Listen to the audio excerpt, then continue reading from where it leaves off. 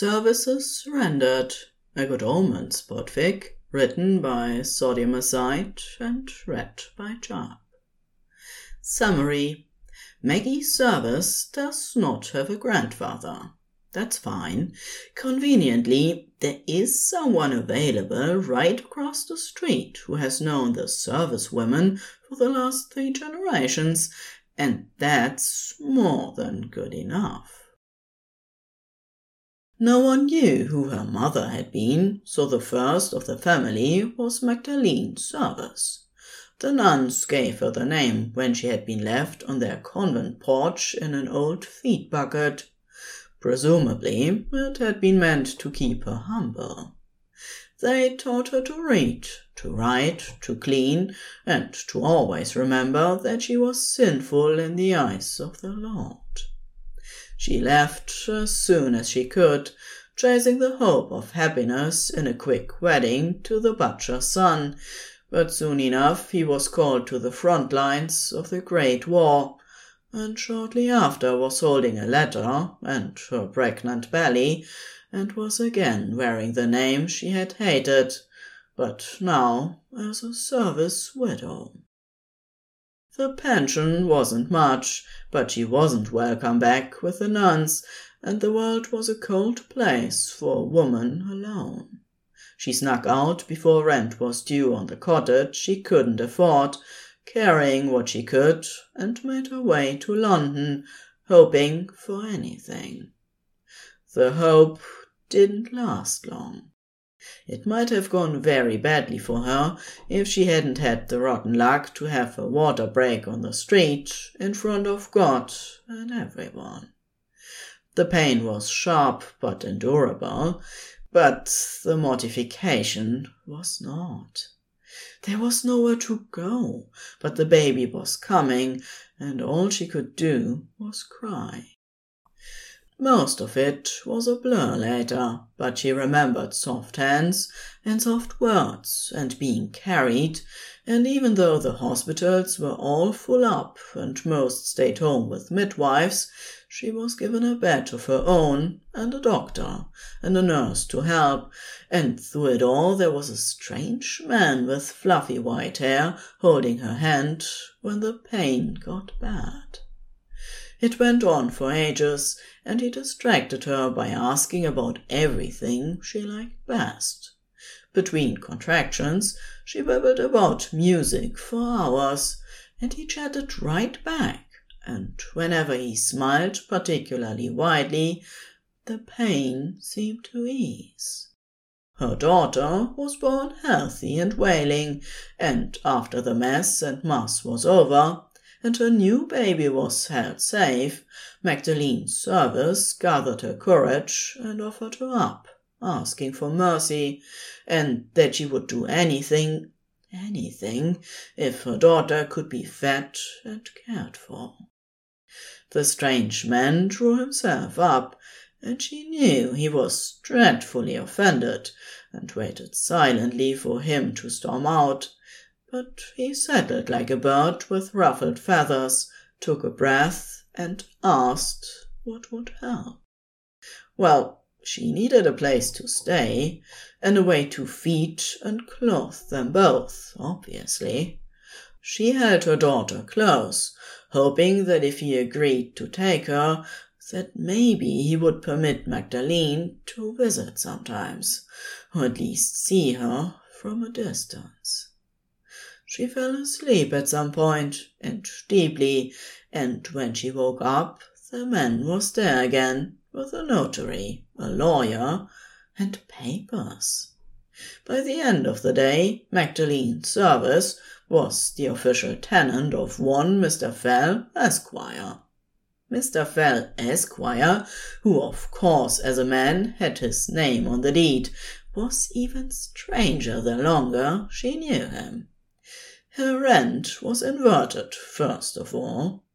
He had declared that as a patriot he was morally obliged to support the troops, and as she was a war widow, that his support would be to her as an intermediary.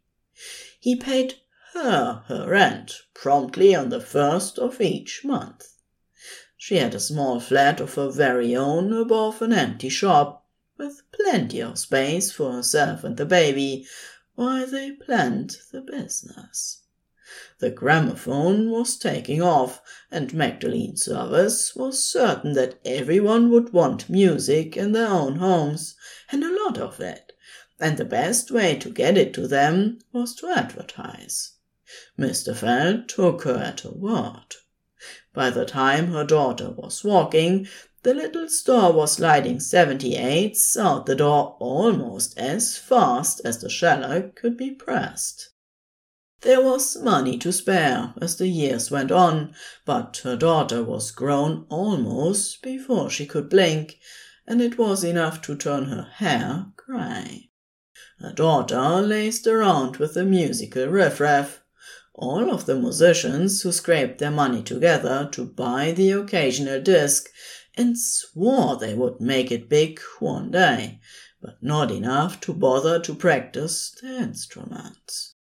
Her daughter went from sass to truancy, and one day there was only a note on her pillow saying that she had run away to chase her dreams of being a star. Mr. Fell held her while she cried, assured her that things would turn out for the best, and agreed to watch the shop while she tried to find her daughter, who had learned her letters on his knee in his bookshop across the street that never had any customers. Magdalene Service shut up her shop and followed rumors and gossip across the country, searching for blue eyes like her own. She was unsuccessful. She came home after 2 years, slump-shouldered and quietly retired.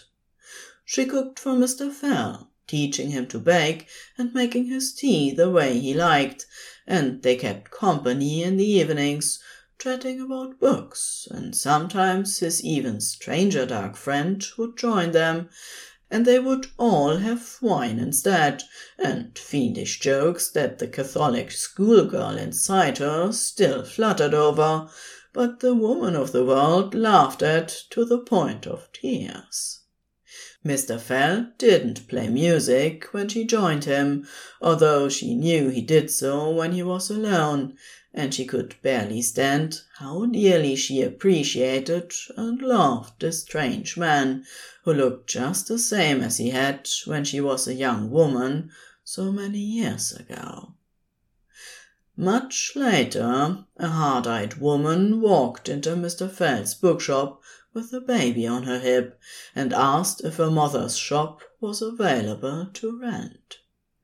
Mr. Fell looked at her for a long moment and quoted her somewhat above the market price, pending a trial period. The woman wondered to herself, over the coming months and years, if he had let it to her because of her mother or because of her daughter, because it certainly wasn't for her own sake.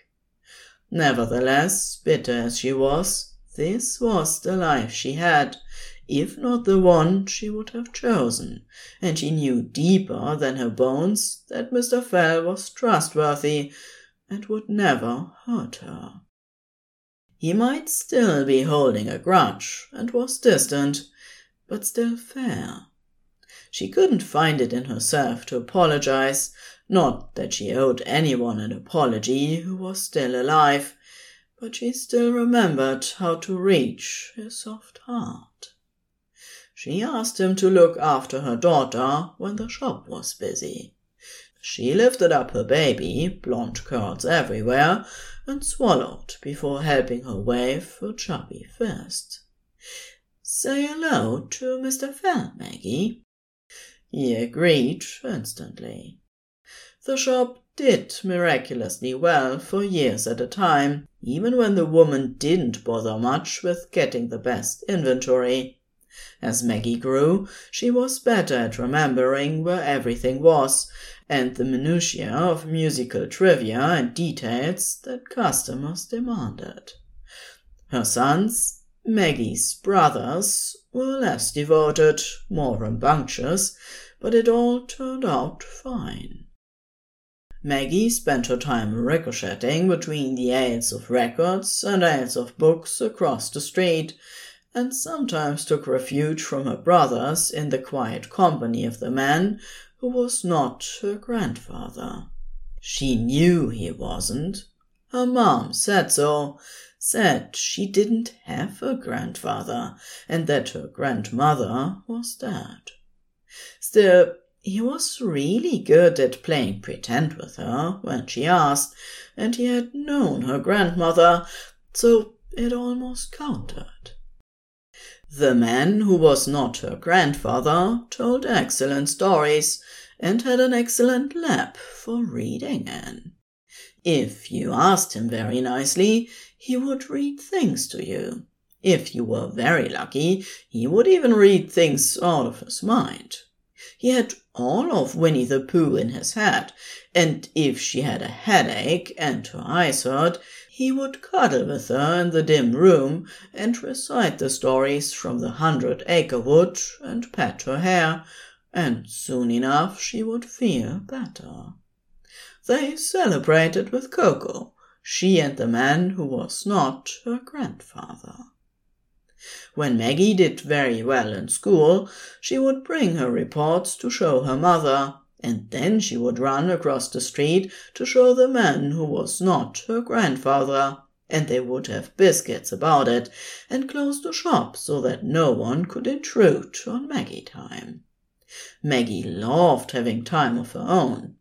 He would tell her stories, sometimes about people she didn't know, and sometimes about her grandmother, and they would listen to music.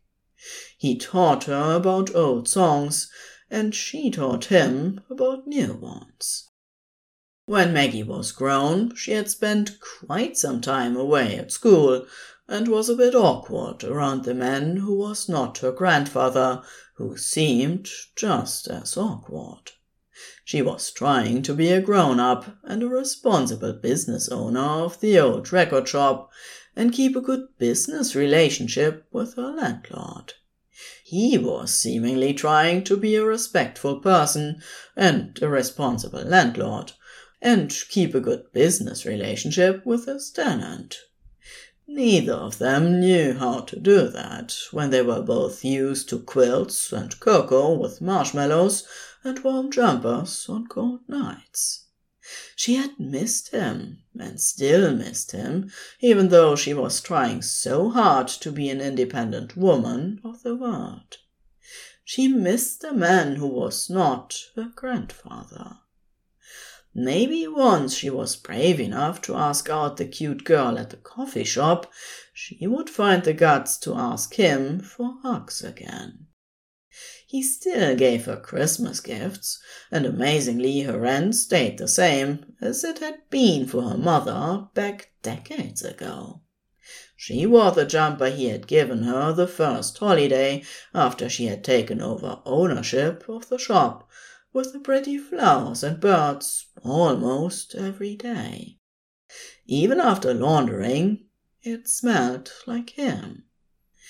She hoped one day she would have the courage to ask him for a hug again, to enjoy how he smelled the same as always, like safety and sanctuary and music, the man who was not her grandfather. The end.